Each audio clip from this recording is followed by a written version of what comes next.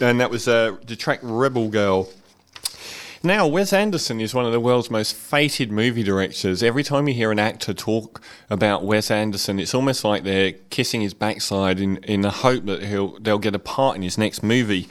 He's directed Rushmore, Royal Tenenbaums, The Life Aquatic, most recently the animated Fantastic Mr. Fox, and lately this year Moonrise Kingdon, which has been met with stellar reviews and lots of Oscar talk and so on.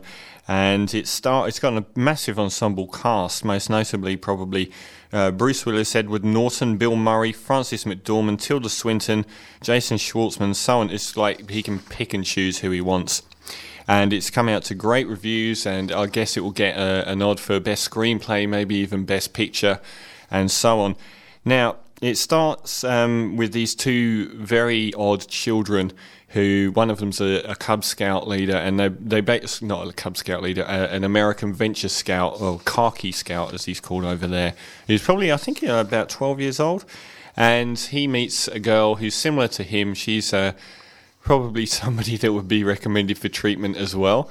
And they, over the course of a year, they exchange letters and decide to run away together. And they form this on-the-road partnership as they sort of have this very, very almost pre-teenage love affair.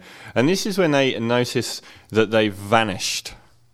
The rest of the movie follows both the escapees and the people looking for them, from the scout troop and the scout master to Bruce Willis's local cop and the parents, including Bill Murray and who's the other one, Frances McDormand, as they try and track down these missing children, who end up trying to they're on this massive island somewhere. I'm not sure if it's a real island or not.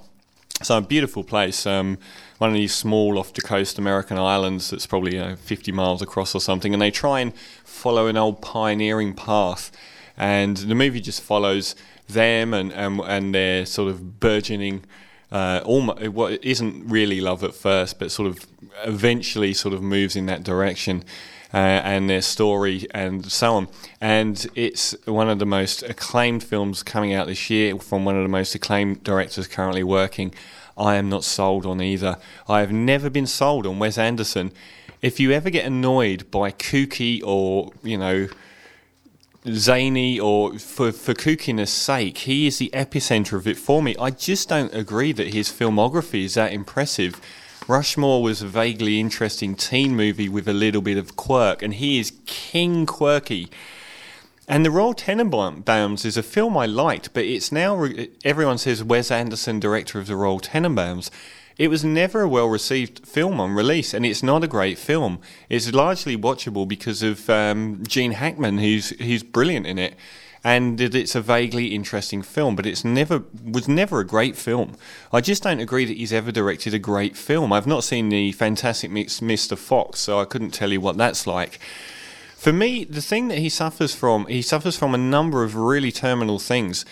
One of them is the kookiness, like the tone of the picture, just gets more and more grating. It's more and more, it's just that kooky tone all the way. Everything's got to be a little bit left to centre. And you can almost see the still shots of people standing slightly oddly, looking straight at the camera in your head. And he does that all the way through the film, and tonally, it grated on me more and more. And the other thing I think he really suffers from is he wants all his characters to be these deep, interesting, substance-filled people, but they never are. They weren't in the Royal Tenenbaums, Hackman aside, and they're certainly not here. I found every character virtually was the same 2 minutes after I'd met them as they were at the end of the film. There was a shallowness to it. The two kids, the two main protagonists that go off on this journey, just aren't that interesting, and no one else in the movie really is.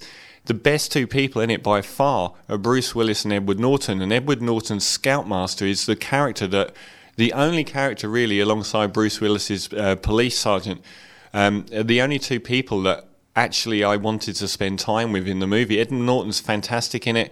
Bruce Willis, after reviewing him in Looper last week, shows again he's chosen an interesting movie and given a very good performance. Everyone else may as well be there or not be there, really. There are some beautiful moments. It's really well shot, and there's something quite lyrical about this journey going across where they're trying to escape, and the way that scout troop that have bullied this kid end up being very supportive of him. And there are some beautiful lyrical moments, but ultimately there's just no substance to it. It's not a very interesting story, and the characters don't really have any depth or likability. So it's going to get absolutely, you'll probably get nominated for several Oscars, and people will have it in their end-of-year lists, but it's just not a great film, and Wes Anderson is not a great director. He just does kook, and that's all he can do so far. And it's annoying. It's just like, he's like the king of the hipsters making movies. So I'm going to give it a 6 out of 10. It's also, it's too long, and it gets really, really quite a drag the longer it goes on. And it actually gets silly at the end as well. So I'm going to give it 6.